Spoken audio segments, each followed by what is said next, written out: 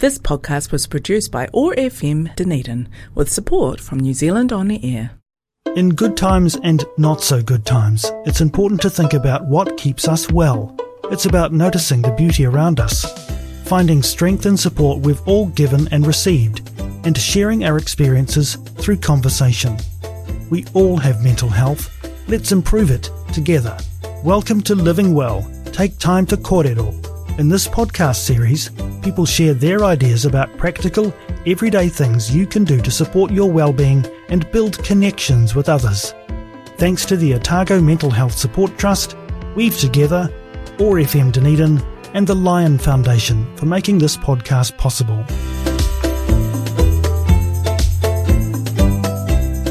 Talofa lava, malo lelei, mauri ora koutou katoa, Bolivi Naka. My name is Pip Laufiso. My full name is Philippa, and some people still refer to me as Philippa.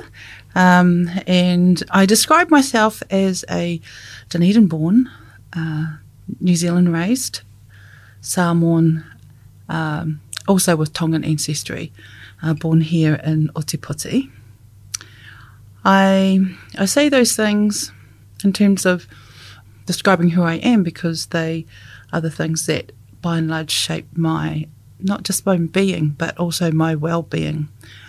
So reflecting on well-being, there's lots of different tools and strategies that I have used over the years and still now to, I guess, reset and regenerate, particularly in terms of energy that I need and use, I guess, for living.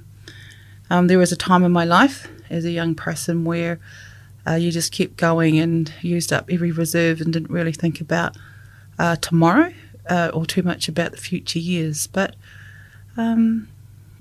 probably in the last, particularly in the last couple of decades, thinking about well-being has been essential to, I guess, just trying to live a better life or live a good life.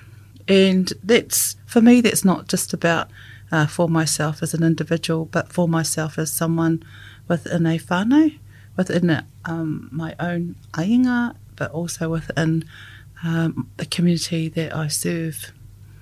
So being Samoan and being raised with the Samoan values, there are certain expectations that you're hardwired with.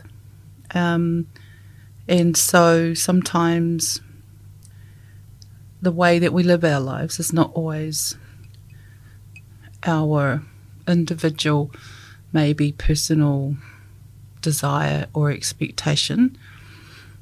And there's always a balance or juggling of those expectations, both cultural and familial.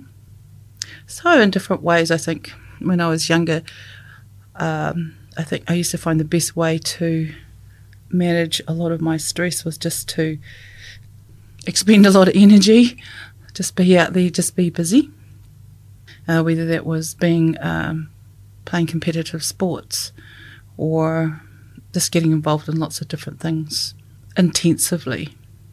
When I think about well-being, I've often had a global perspective on well-being, so it's not about individual personal well-being, but often my perspective on well-being is also about our environment and the world that we live in as well. This is also appreciating or understanding my history or my story, and that relates to being, as I said, New Zealand-born Samoan, and understanding why I'm here, why our parents came here, and understanding our history. Because thinking about being displaced from your families, so your immediate families, whether it's your aunties, your uncles, your grandparents, being thousands of miles away from them, has other impacts, because when you are living in a community where by and large you are not seen as the norm, that can also have an impact on you in terms of how you have a sense of belonging or how you feel connected to cultural practice, expression of culture, and also what is regarded as being mainstream or normal. And I know and I see that around me in terms of how people like myself and other cultures respond to that and how that has impacted on well-being. And I think it's important for us to understand that. Now, some people would call that that process of decolonisation, where we're understanding and learning about how we are in this world and how we respond to that world. So that's a more global kind of community perspective or thinking. Here's another Mindful Minute. Like it or not, stress is a part of life. Practice good coping skills. Do Tai Chi, exercise, take a nature walk, play with your pet, or try journal writing as a stress reducer. Also, remember to smile and see the humour in life. Research shows that laughter can boost your immune system, ease pain, and relax your body and reduce stress. Some of the strategies or aspirations I think that I have in terms of well-being is also to think about how I live my life individually, not what I'm responsible in terms of my own being. And I've really appreciate learning about other models and other frameworks that we can use to not only assess our well-being but also map out a plan for well-being. And for me, there have been some hard lessons around that. Hard lessons in terms of reaching points where you know that your life is out of balance, is out of sync, or it's disconnected. So you need to do something to reset or rebalance your well-being. So some of those models, one of the models I think that a lot of us have become familiar with, and I've had a few decades of work in the education sector and also in our community development sector. So there have always been amazing teachers who have offered some learning and some teaching in different domains. One of the ones that we're really familiar with, I think, more and more in Aotearoa is the tapawhā model, just as one model where we think about the different dimensions or different parts of ourselves that make up the whole. When we think about tapawhā, so wairua, whānau, tinana and hinengaro, and thinking about, I guess, to think about ourselves, to review, but also to plan a system, if you like, of well-being. I really appreciate that as they are tangata whenua models or indigenous to Aotearoa, but it also has opened up the door to really explore other ways of, or other knowledges and other understandings, particularly moana nui a kiwa, from my own ancestral background, learnings from other parts of what is known as Pacific, whether it's from Samoa or Tonga, and thinking about how we can think about our well-being. For example, I've heard lots of lovely metaphors around navigation and, what makes a good voyage for a waka and what sorts of things need to be in place for that waka journey to be successful. And we can think about that in terms of our well-being. So whether it's wayfinding, like knowing where we're going and where we're going to go, like setting goals, whether it's how we think about the other elements, the stars or the moon, and our knowledge of our environment, all of these different ways of thinking about the world that we live in and how we can utilise those areas of knowledge, I think, for our own well-being.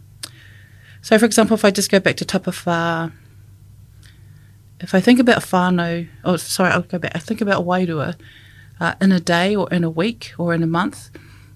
What kind of goals do I want to set for myself? Or what do I know about my own spiritual, emotional well-being that I know works for me? If that means going for a walk or having miri, which is massage, or lumi or fofo, making time for those sorts of things. People talk about prayer, karakia, lotu, reflection, all sorts of different ways where we give ourselves some spiritual time to consider other dimensions, whether it's our connection to or thinking on our ancestors, or reflecting on spiritual beings, however we think about the world or whatever we believe in. I was raised in a religion. I was raised Catholic predominantly in the Christian faith, and I guess I describe myself as being spiritual but not necessarily religious. So wairua, thinking about things that you know feed your soul. So sometimes that's how you connect with people, people that you regard as your friends, and you know that when you spend time with them and you have time to exchange and share, always good for your wairua, always good for your spirit. So, and for whānau, of course, we talk about our connections with our families and things we do for our families and things we know that our families give us. So sometimes for me, whānau goals might be around things I need to do directly with my family members, but sometimes it could be doing things around our whare, or celebrating who we are and where we come from. For tinana, what I've learned about myself is that when other parts of myself, particularly wairua and whānau, are under particular stress, it always impacts on my tinana. I always leave that last. But I do know that, better sleep, regular exercise, and healthy kai are all things that I need to commit to for tinana. So I do work on those set goals and things like that for tinana. And hinengaro, different ways that we feed our intellect, our minds, and consider everything of our minds. So whether it's learning about things or applying knowledge that we have, it's always good to set some goals. So sometimes it's around reading, or even going to places or things that you want to learn something or learn about something. So I don't know, I journal, I do write, not as much as I used to, but I do set goals, and whether that's daily, sort of a daily, different ways that we might do a daily task list, or set goals across a calendar year. Like a number of other friends and whānau, family members, taking an interest in the maramataka, knowing where is the moon today, exploring and understanding those sorts of things, and working out how you can plan your life or your habits or tasks or whatever according to the moon. Here's another Mindful Minute. Focused breathing. When our minds are filled with stressful thoughts, our bodies become stressed. Focusing on body processes can help calm mental activity, which in turn can result in physical relaxation. This technique will help you take a break from stressful thoughts. With your eyes closed, shift your attention to the tip of your nose. As you breathe in, become aware of the air entering your nostrils. As you breathe out, be aware of the sensations of air passing back out. Do this several times. Repeat several times. Breathe in, breathe out, breathe in, breathe out. So just to wrap up some of those thoughts, a few years ago, I had a cousin who really motivated me to really think about my health and well-being, and encouraged me just to do one simple thing, and that was to walk, and just to get out and walk. And what I realised, that just actually walking was not just therapeutic or meditational, but it just helped me, because it helped me think and reflect on what it is that was going on at the time. It really helped me to spend time with other people. I find that when you walk alongside someone and you're sharing a conversation, you can cover quite a lot of ground physically, but you can also share what it is that you've been thinking about and doing. I always say, drink more water and get more sleep.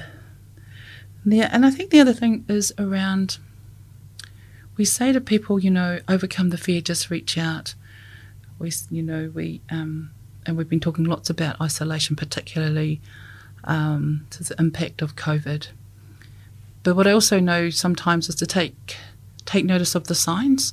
Take notice of the signs of It could be a bird that reminds you of somebody, or a song that reminds you of somebody, or seeing something, and sometimes a little nudge for us to pick up the phone or send a message and to reach out to others as well. So it is a big ia loto tele, which means be strong and be courageous. But sometimes when people reach out to you, then, you can just reply text and stay connected. So, kia kaha, alofa atu. You've been listening to Living Well. Take time to kōrero. If you'd like to hear more ideas about practical, everyday things you can do to support your well-being and build connections with others, check out more podcasts in this series from oar.org.nz. Thanks to the Otago Mental Health Support Trust, Weave Together, OAR FM Dunedin and the Lion Foundation for making this podcast possible.